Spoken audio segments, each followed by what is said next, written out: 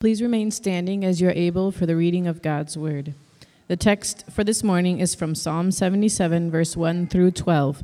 I'll be reading in Danish. The English translation will be on the screen as I read.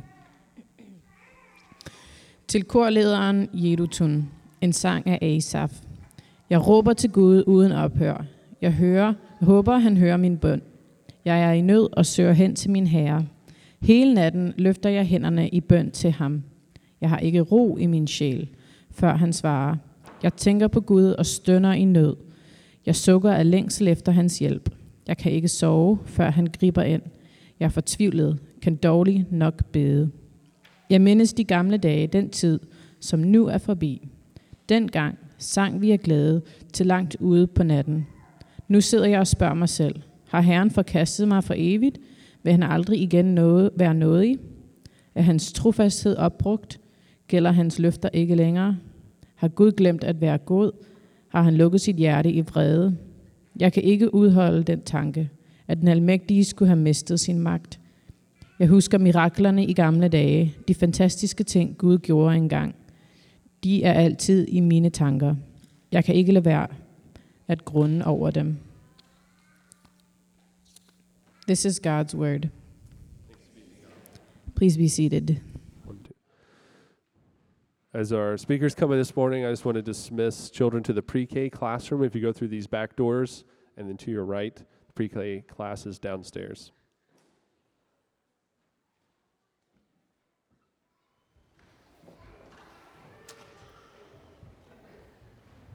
It's a joy to hear the Word of God read in the languages of the world.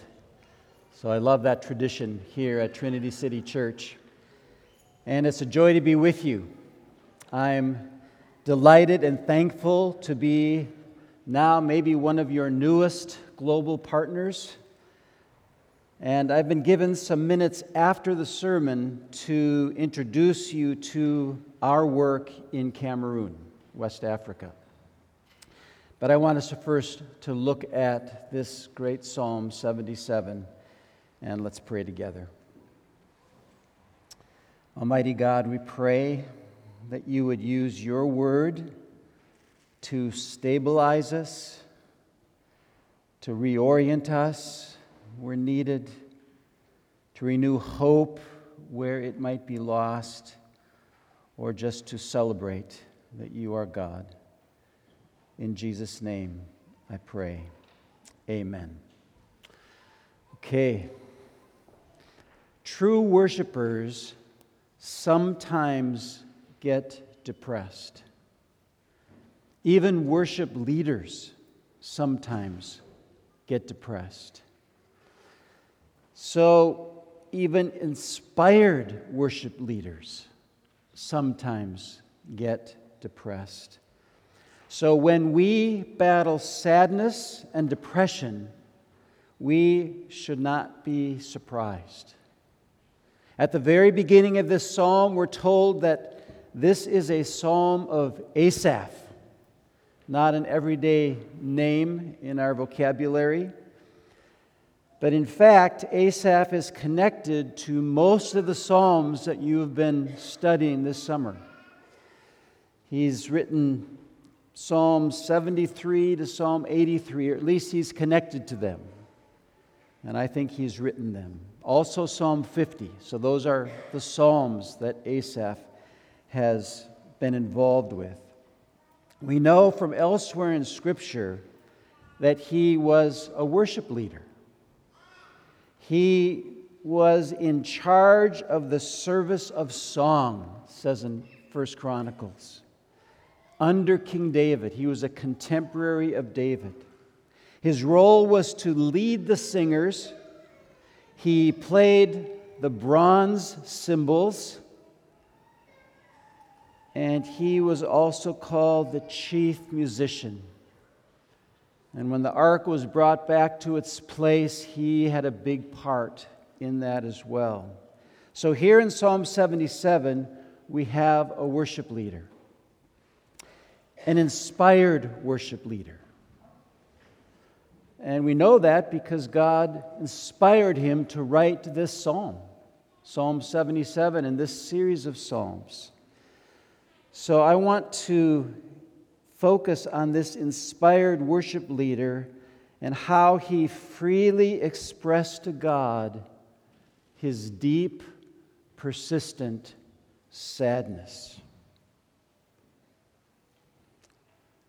Now, I want to say at the outset that I'm no expert in depression.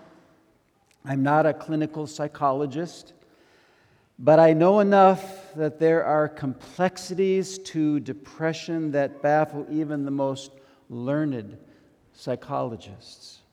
I realize that there are complexities to depression that go beyond simple solutions like just think happy thoughts, or get the right exercise, or eat the right foods, or get the relationship fixed, all of which can be helpful.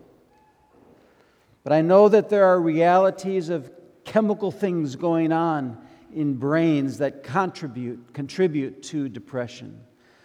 So I'm not making any claim to a level of training that I have not received. But I am struck as I read this psalm and so many psalms in the Scripture at how honest the psalmist is with God. Not only about his joys, but also about his deep sorrows. And that's been pointed out again and again this summer as we've gone from psalm to psalm to psalm.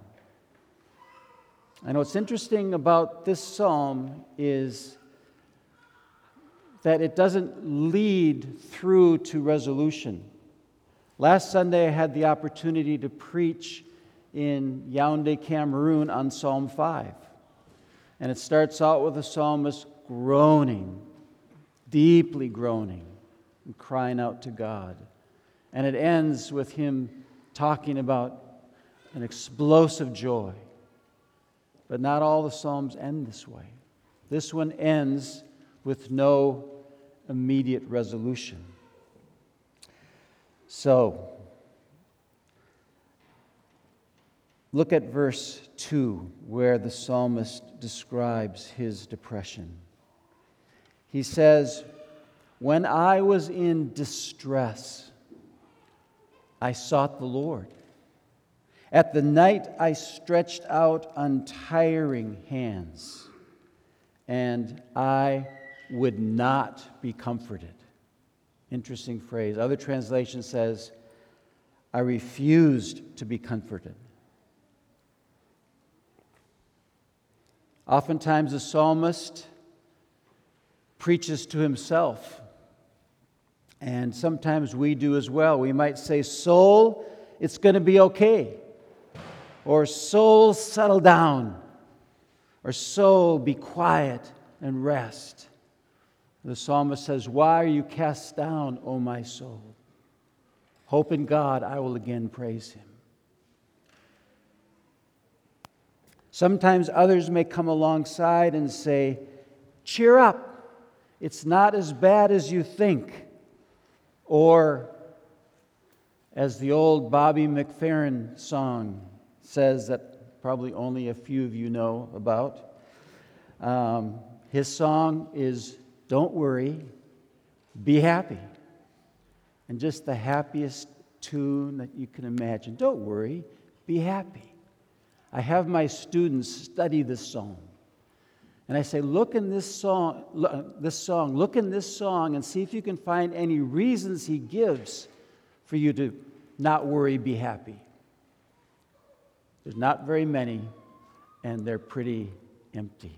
But it's a catchy tune, and it kind of makes you feel happy.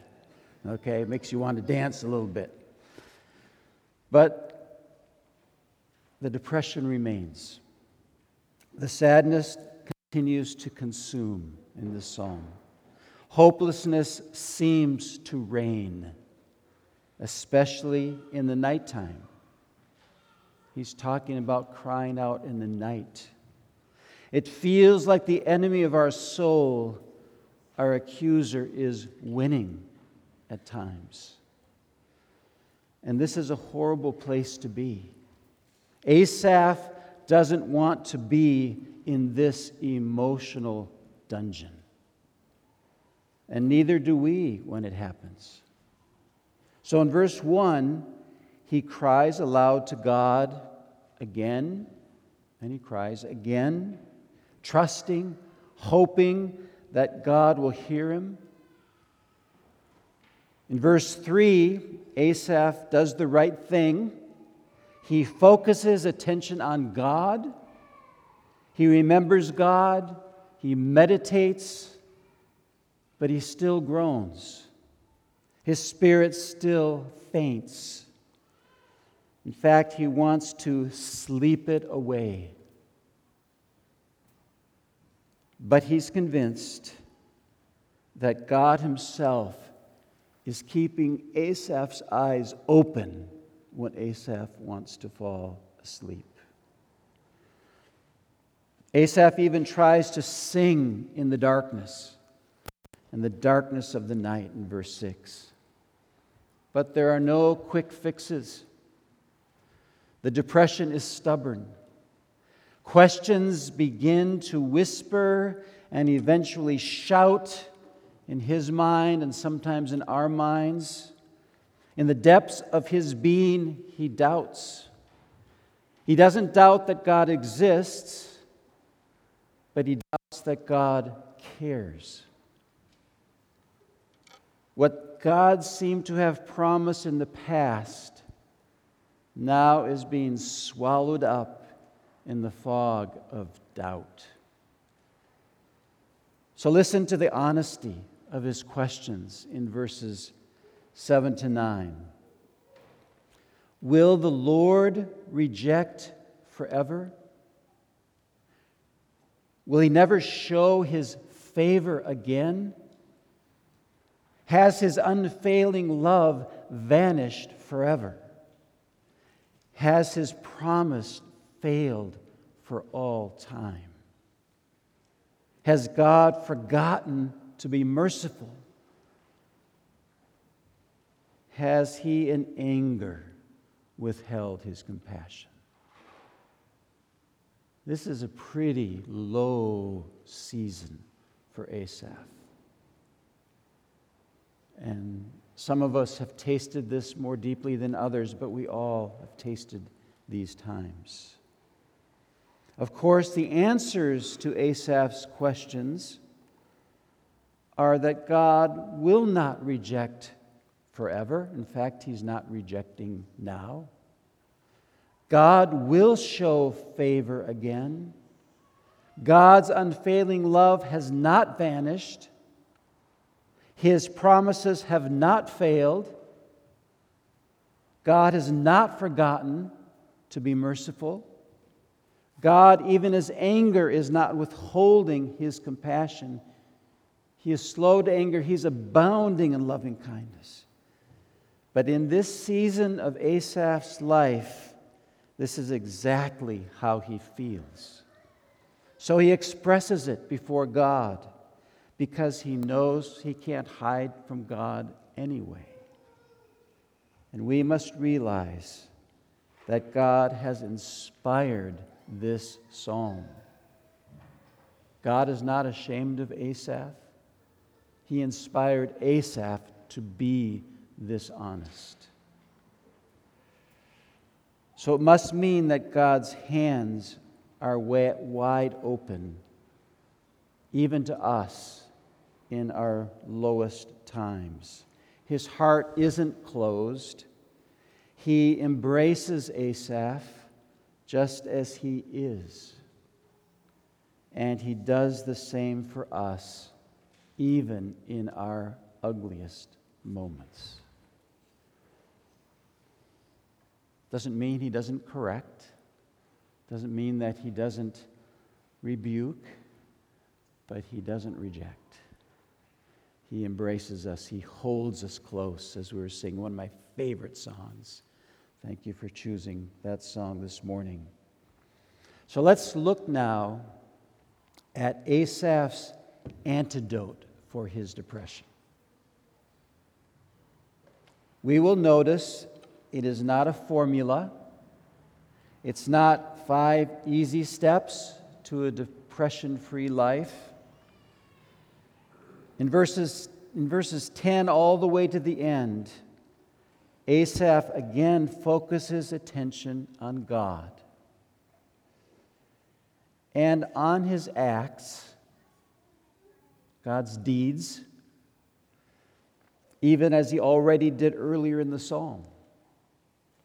But he's now beginning to focus on one particular redemptive act. I thought that was really interesting. He's focusing on the greatest act of deliverance so far in the history of redemption. The deliverance that God extended to His people who had been in slavery for 400 years under the oppression of the Egyptians. Asaph focuses on the Exodus, God's deliverance of His people from this slavery and leading them all the way to the promised land. And it's hard to overemphasize, as you read the whole Old Testament, the centrality of the Exodus for the people of God in their journey of faith in the Old Testament times. God raised up a leader called Moses, and He gave to Moses a co-leader named Aaron. You see them in the last verse of the Psalms. They lead in reliance upon God, who is unlike any other God. In verse 11, still in the midst of his depression, this is what Asaph says. He says, I will remember the deeds of the Lord. Yes, I will remember your miracles long ago. I will consider all your works and meditate on all your mighty deeds. And then he takes us even deeper. Look at verses 13 to 15. He appeals to God's character, which he just kind of called into question through his questions. But he's appealing to God's character, who God is at the core of his being. And he says, your ways, God, are holy. What God is as great as our God? You are the God who performs miracles. You display your power among the peoples, plural. With your mighty arm, you redeemed your people, the descendants of Jacob and Joseph. Then in verses 16 to 20, Asaph fixes his mind on the parting of the Red Sea, one of the great stories we tell our children again and again, and that we need to reflect on again and again. It says, the waters saw you, God. The waters saw you and writhed. The very depths were convulsed. The clouds poured down rain. The heavens resounded with thunder. Your arrows flashed back and forth. Your thunder was heard in the whirlwind. Your lightning lit up the world. The earth trembled and quaked, and your path led through the sea. Your way through the mighty waters, though your footprints were not seen. And then Asaph ends with this very tender word. You led your people like a flock by the hand of Moses and Aaron. What an astounding act of deliverance. And we must never forget how stunning it is. It's not a fairy tale. It really happened. To this day, we can read the account of the plagues and the Exodus and God's provision in the wilderness and the entrance into the promised land. These mighty acts can even today infuse and meet us in our depression. It can renew our hope. It can give us a foundation for our faith that God will act. Israel prayed for 400 years, and God acted at a moment in time. It can lift us up into something greater. Lift us up and out of ourselves into someone who is greater. But I want to close this morning by encouraging us not only to view the Exodus when we are feeling hopeless or storm-tossed or on the edge. I want us to be drawn into the Exodus's fulfillment in the New Testament. The New Testament not only celebrates the Exodus at the time of Moses, but much more, it focuses on what has come to be called the second Exodus. What I want to do in the concluding moments of this message is to celebrate with you the greatest redemptive act of all time, even greater than Exodus. Listen to some of these New Testament indications of a second Exodus. In Hosea, God says, "Out of Egypt I called my son," referring to God's faithfulness to the deliverance of Israel from Egyptian slavery. In the New Testament, Matthew understands that this is fulfilled in Jesus. This is fulfilled in Jesus. In 1 Corinthians 10, Paul sees Israel's passing through the waters as a foreshadowing of Christian baptism. Something greater. Their eating of the manna as a foreshadowing of communion in Christ, which we're about to enjoy a little bit later in the service. Israel was tested for 40 years in the wilderness, and this foreshadows Jesus being tested in the wilderness for 40 days and 40 nights.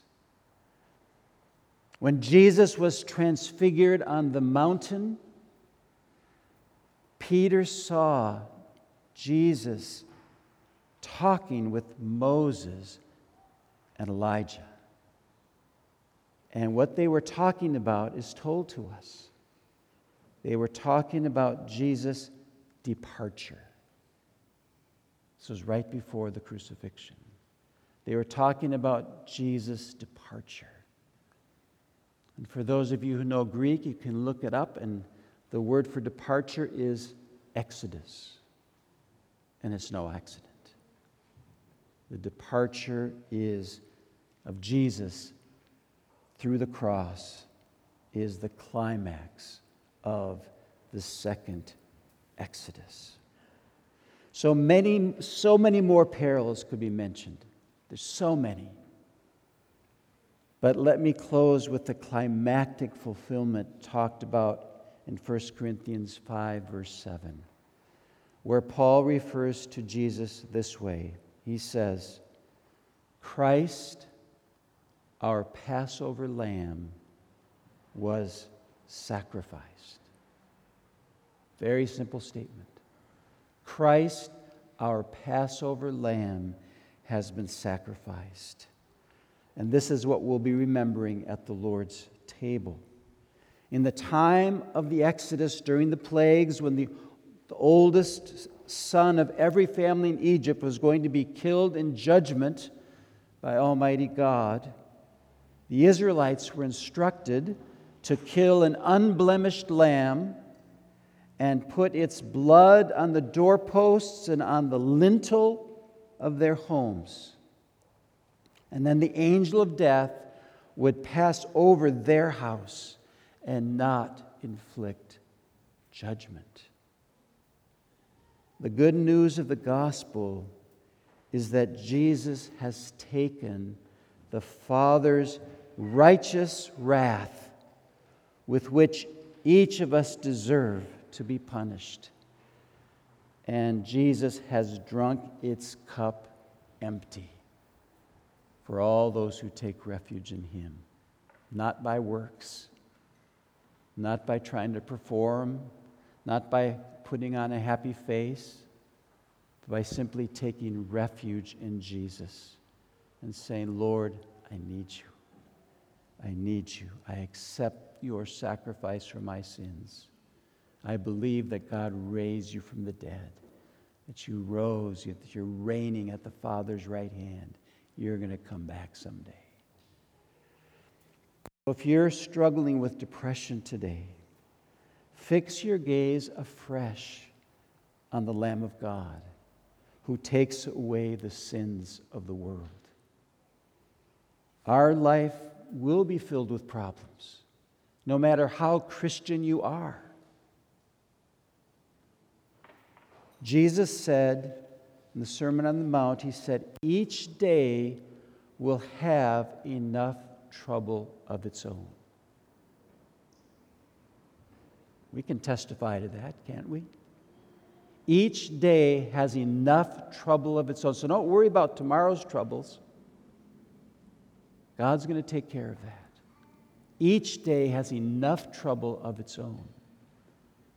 Or He says, in the world you will have trouble, in John 16:33. But be of good cheer. He almost sounds like Bobby McFerrin there. You get nervous. In the world you're going to have trouble, but be happy. Well, Bobby McFerrin only saw a little piece of that. But Jesus then follows it up with a ground clause, a supporting argument. So He says, in the world you will have trouble, but be encouraged, take heart, be of good cheer. Why? For I have conquered the world. Brothers and sisters, we have a foundation to undergird us as we go through the tumultuous waters of this life. And wherever you're at in that journey, whether you're on the top of a wave getting ready to surf, praise the Lord. We get there sometimes. But whether the wave is crashing in on you, take heart. God is here, and God will help us. For the believer in Jesus Christ, the biggest problem is solved already. It's already solved. We are forgiven, and we are accepted by a holy, righteous God who is a loving Father. Our future is bright beyond description. Let's pray. O Christ, we are yours, and you are our Passover lamb who has been sacrificed. Open our eyes afresh to see you and trust that you are our Lord and our Savior. Amen. Amen. God bless you. And now I've been given a few moments to share a little bit about what one of your newest global partners is about. So I've got some slides, and it's always dangerous for missionaries to have slides. And And Zach and Carson back there said, there's no Vikings game today, so you can just go out into the afternoon. But I don't plan to do that, okay? But I will talk through them just to give you a taste of what we're about. And so, one of the key scriptures is where Jesus says, I will build my church and the gates of hell will not prevail against her. And the word for building is just prevalent in the New Testament, and it's not always physical buildings. It's spiritual building. It's something God is doing, God is making to happen. And so I'm going to share a little bit about building a church, not the physical building, but building a church, building a seminary, building a printing ministry, and then exponential multiplication. We'll see if I have time to explain that word. And then finally, I'm going to just show that we're building a building that serves parts 1, 2, 3, and 4. Don't worry, this is not a fundraiser. So let's look at some slides. Where's Cameroon?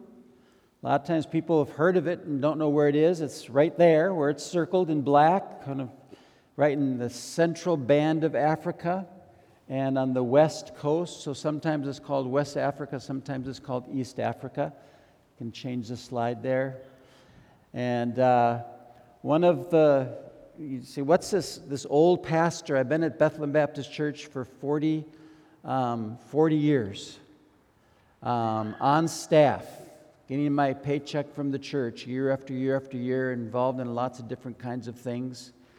And one of the things we did there is that we helped to start a college and a seminary that's going. And we met a young man named Dieudonné. I'm learning how to say his French name, Dieudonné Tamfou. And he's someone that he was the town barber next to a seminary that I taught at from time to time in Cameroon over the years. And seminarians would come over to his barber shop and try to convert him. He got so irritated with them, he decided he would study the Bible so he could refute them. And you'll never guess what happened. He got converted. And I won't tell you the whole story. But God just powerfully drew him out of darkness into the Lord's marvelous light. And we got connected back in 2005, I think. I went there, and some of our graduates were there teaching, and they said, you've got to meet this guy. I think he should come and do his master's at Bethlehem. And so he did. You can change the slides. He was in that cohort, and he studied with several other guys that just studied all the same classes. Year after year, they get really close, and God really impacted him powerfully. You can change the slide. And God led him to return to Cameroon after spending time in Minneapolis, then going down to seminary, getting a PhD, coming back up and pastoring a church for 2 years in Minneapolis. But he was planning to go back and to teach at the seminary that he had studied at in Cameroon, but he felt God was leading him to return to Cameroon and to plant a church and do theological training in a church-based context. And he wanted to focus on the French-speaking side of Cameroon. Cameroon is French-speaking and English-speaking, and different sections are French and English. And the French is much less reached than the English part, and he wanted to go into the French part and preach the gospel. There are 291 languages in Cameroon. It's the most complex country in Africa, but the two government languages are French and English. And so he came back, and by God's sheer grace, in October of 2020, I had one of the greatest thrills of my life, is that I was there and I got to pray the prayer of dedication to the brand new congregation that was being officially birthed that day, and to pray a prayer of ordination over the 2 elders. And so, church is now about 150 people, and it's growing, and with a really solid core of membership. And this is the first 2 elders. It's Dieudonné, and the big guy is Jones. And good man. Next slide shows that we just set in our 3rd elder, and there's so many stories with every slide. I'm not going to say them, but he's a godsend. Next slide. So pray for Église Baptist Church. I said about 150 are attending. The room is packed that we're in, and there's about 46 covenant members. Membership is being taken very seriously and very non-legalistically, and that's rare in Cameroon. And it's just part of what we're praying will be expanded in Cameroon. Okay, next slide there. Part 2 talks about building a seminary. And so the goal is to have a church-based seminary that's connected with this church and other churches that will participate. And right now we got about a dozen students. And these men are just such dear men. We want to start more master's level programs and other kinds of programs that a master's program that will be for men and women that are in careers and just want to grow in theological understanding, and maybe some kind of undergraduate degree. We're not sure where that will take us. This is Pastor Dieudonné teaching in class, and these small, teeny little classrooms. And you think your sanctuary gets hot sometimes. These get pretty hot sometimes with all these bodies in this little teeny room for hours and hours every day. You skip next slide. These are just a picture of some of our students, and I think our varsity sport in Minneapolis at Bethlehem College and Seminary is ping pong, and the varsity sport here is arm wrestling. So those were the winners. Okay, you can go to the next slide. And some of them are married. These are their wives, and Dominique is Dieudonné's wife. She's the one with the glasses on, and she is serving like my wife Julie did with our seminary wives for 30 years. Julie did, and she's starting that tradition of just caring and loving these wives and doing Bible study and all kinds of things. You can switch again. Part 3 is that we're also seeking to build a library, and so we've got about 2,000 books that are really good books. They're not just throwaway books, but they're really, really good books. In these little classrooms, there's another little room, even smaller, that's got the books all neatly shelved, and we hope to build that library, but it's so hard to get books into Cameroon. It's just, to ship them, it's just expensive. It's one of the highest corruption countries in Africa, and so it's just a problem. And so we're hoping, and we've got an agreement with Logos Bible Software, so we can now get books there digitally, but of course no one has a credit card to swipe, so Dieudonné does, and it's complicated, but they're getting books, and that's a blessing. But we just feel like a very strategic thing would be to do bookmaking over there. And so you can skip the slides, because when these pastors, this is a group of pastors, and he's holding up a book because someone gave him a book, and there's such glee when they have a physical book in their hands that tell them more about the gospel and more about the Lord, more about the ministry, all that they need. So we're hoping that we're going to building a ministry that prints and makes book, and we're started. So this is the equipment. There's a group that has specialized in how to create bookmaking production lines or whatever in hard-to-reach places, where you can get the parts, where you can get the consumables and the paper and all those different things, and they figured it out. And so we have already, by God's grace, the money just came in. We didn't even really raise it. It just came in, and it's still, we've got 2,000 pounds of printing equipment that showed up a week and a half ago. And I got to help carry it in, but I'm an old man over there, they think, and you may think so too. And so they let me kind of hold it, but when I stepped away, I didn't see any going down, you know. And but we got the heavyweight stuff that came from China, and the stuff from America is on its way pretty soon. So then we'll have the whole thing. Then they send trainers to come and put the pieces together and train us how to do it. And we've already got it employs Africans to do it. And what our prayer is that we can translate English books into French books, because there's so little in French. We also pray that any ministry needs we can print over there, but one of the deepest passions is to encourage African authorship.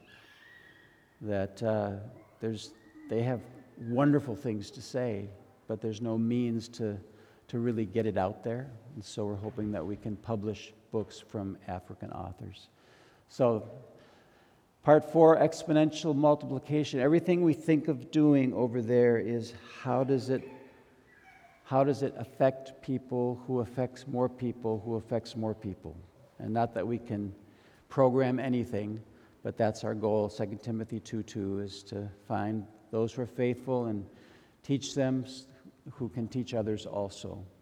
And so we have one avenue is our seminary, but that's designed to stay small. It's not going to become a mega seminary. It's just going to stay small.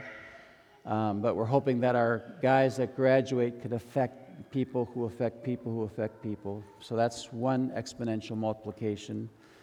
The other is that we do pastors' conferences where we can affect a lot of pastors all at once. Just came back from a pastors' conference 2 weeks ago, and it was very inspiring that they just loved being together and drinking the Word together. And we're also doing something called Simeon Trust Workshop, where it's just a 3-day event where pastors learn how to go from the Bible to a message in an African way, and yet much more expositional and focused on the text rather than the text becomes a launching pad into our happy thoughts. And so that is exciting to see that get into place. There's a pastor's conference. You can skip that one now. Also, I work with a ministry called Training Leaders International. And Training Leaders International specializes in training people around the world, where you do 9 courses with them over a 3-year period. And we just will do training in hopes that they will then do training. And so this is a picture too of what I do. I usually go 6 times a year, and the first time I go is in the fall, beginning of the semester, and then I do another one at the end of the semester, and that's 2 semesters, so that's 4 trips. Then once during the middle of the summer, and I will zoom in the in-between time because they're semester-long courses. So it's interesting that technology works so well, and you can skip that. And we also want to help inspire Cameroonians to be aware of the people groups, the unreached people groups that surround them in Cameroon and in Gabon and Central African Republic and these other places. And the man on the far right was at a perspectives class, a missions class way back in 2007, and he got it. He got the idea of unreached peoples and has been giving his life to doing unreached peoples ministry. There's 100,000 Muslims right near him in a Muslim quarter of Yaoundé. He does Bible studies with them, and then now he's moving up into a real Muslim area with his wife and a recently converted Muslim that will go up and just go up and live and preach and also try to mobilize churches. So that's an important part. And now this is the last thing about we're trying to build a building that will serve these things. And so 4 years ago, we bought a piece of property that when I first saw it, it looked like it's useless. I don't know why I picked this piece of property. And but he had a vision for it. And the problem was that was behind it, and it was on a big cliff at the end, except that cliff was a big mountain that just extended down, and he found out that to build there, he would have to remove the mountain. And it would cost $50,000 to move that. Impossible. And it seemed. And so Dieudonné wrote on a sign, "Free dirt," put it up on the highway, and within a month, all the dirt was gone, and a graded area ready for a building was left. Just amazing. And I can skip. Now we've got a wall built up, and then we're going to fill that with a building, and the building is the next slide, Lord willing. Oops, this is the next slide. It's going to have a sanctuary. This is a group of engineers, multinational group of engineers that I work with, an evangelical engineering ministry for Africa, and Egyptian, Senegal, Cameroon, and Iowa. So, and when you skip it to the next slide, that's the conceptual design that they helped us come up with. They just listened to us. I mean, it was such a beautiful process. And so sanctuary, then an annex with 4 classrooms, a printing spot, a library, and so this is what we're praying will happen. You can skip. This is our team. This is Dieudonné and Dominique. I'm part of their family. So I have 2 families. I'm a rich man. I've got a family here. My best family is here. My very best family is here. They've adopted me as a part of their family. And so you can skip to the next. This is another Cameroonian man who's got his PhD, and he and his family will be coming back, Lord willing, as soon as they can. Next slide. The couple on the right is, they will probably be with us in a year, and they already know French fluently, which is a blessing. And the next slide is there's 2 more families in the middle that are planning to come to Cameroon. And so we're building a team, and it'll be made up of Cameroonians. It'll be led by Cameroonians, but it will be partnership with others that God may lead to us. Next slide. And this is one of our students who's graduating this year, and he won a scholarship, so he's going to come back and do a next degree with us so that he can become a teacher in the MDiv program back there. And we're really excited about that.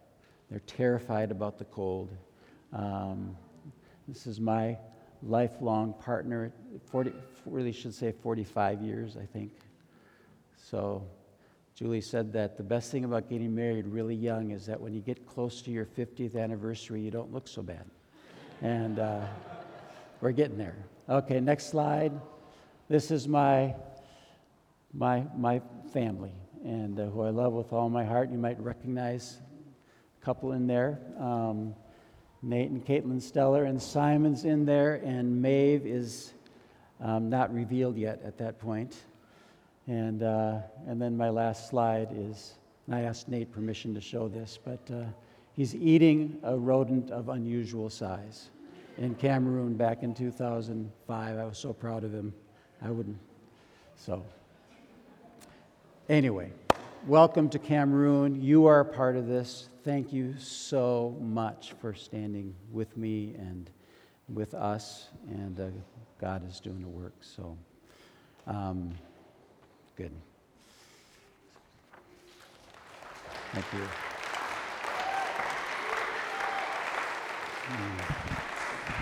Been invited Tom to stay here so we can pray for him. And one of the things I was struck by with your story is that part where you said you had a mountain to move.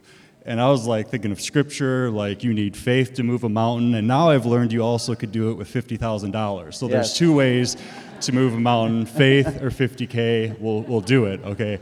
So that was my big takeaway, Yes, among good. other things. Good. So I have a couple of questions, and then we'll pray Sure. and then move to a time of communion. One, we talked about this before the service, but you had a hand in the Lord laying on your heart a vision that led to TLI, along with Darren Carlson. Many here in this congregation knows Darren Carlson. He's preached here before. He was a former gospel partner. So what did the Lord give you back in those years that eventually led to TLI and kind of that connection now to be on staff there? You already have your... Yeah, I think he gave me the ability to make irrational decisions. And because Darren Carlson just showed up, he was pretty new to Bethlehem and wasn't even a member, and he showed up at my office with a business plan. About 11, 12 pages, all laid out financially and all these different things with a vision statement, and it was really his vision to start a ministry, what we call TLI, of helping bring theological wealth that is here in professors and in seminary students and other gifted teachers, and to share that with places that have so little access to theological training. And so he brought that into my office, and I look at that as one of the most historic office appointments I've ever had. And he says that I looked at the business plan for about 30 seconds because I can't read. I mean, numbers don't make sense anyway. And so I put it down, and I told Darren, I said, Darren, you know, this is exactly the same dream that we have in the seminary, is that all of our seminary students will have at least some exposure to theological training in non-reached areas or in less trained areas. And I said, would you rather do it independent, or would you rather do it as part of a church? And then we took it from there, and Bethlehem birthed it really with Darren at the helm, and then it just grew so big that we now kind of launched it off. It's its own independent organization now, but it's a joy to watch God multiply teachers through that. So if you were to narrow prayer requests down to 2 or 3 prayer requests, what would they be so the congregation can continue to pray for your work there? Yeah, I would ask you to pray. There's so many things, but one thing that's heavy on my heart is there are a lot of churches in Cameroon now, but there's so little theological training that people just latch on to really strange things. A lot of prosperity teaching. We can talk about that sometime, but it just hurts the poor, and it just clouds the gospel, and so there's just tension among pastors. There's jealousies among pastors, and all those kinds of things. So I just pray that there'll just be pastoral renewal in Cameroon, and that we could just play our little small part in helping that to happen. So I think that's a big thing, and then I think one other thing is just this printing ministry is just on the verge of getting launched, and I think it's got real potential, but we still need some more parts. So pray practically the parts to arrive. Let's go ahead and pray for Tom and his work right now. Almighty God, if anyone here had a discouraged soul coming in here, it's encouraging, Lord, to look up about how your mighty hand is at work, not only in this city, but across the globe, in Cameroon and other places. So, Lord, help us to be encouraged now, and help us to continue to pray for the gospel to continue to advance in this place. Lord, that we pray that there would be a depth of understanding of who you are and how you've disclosed yourself through Jesus Christ, and now that your Spirit, Lord, would be at work training more people, training more leaders and church leaders to be able to not only know the gospel, but know it deeply, know how to defend it and articulate it and proclaim it and express joy in all of its blessings. So we pray that would happen through the ministry of Tom and others and his team in Cameroon. And we pray specifically for all the work that's went into this printing ministry as a small, tangible, but practical way to accomplish this goal. May that ministry lead to greater depth of insight because of the resources that will be provided, and bless many people who open these books and search the treasures that will be in those books. And we pray this all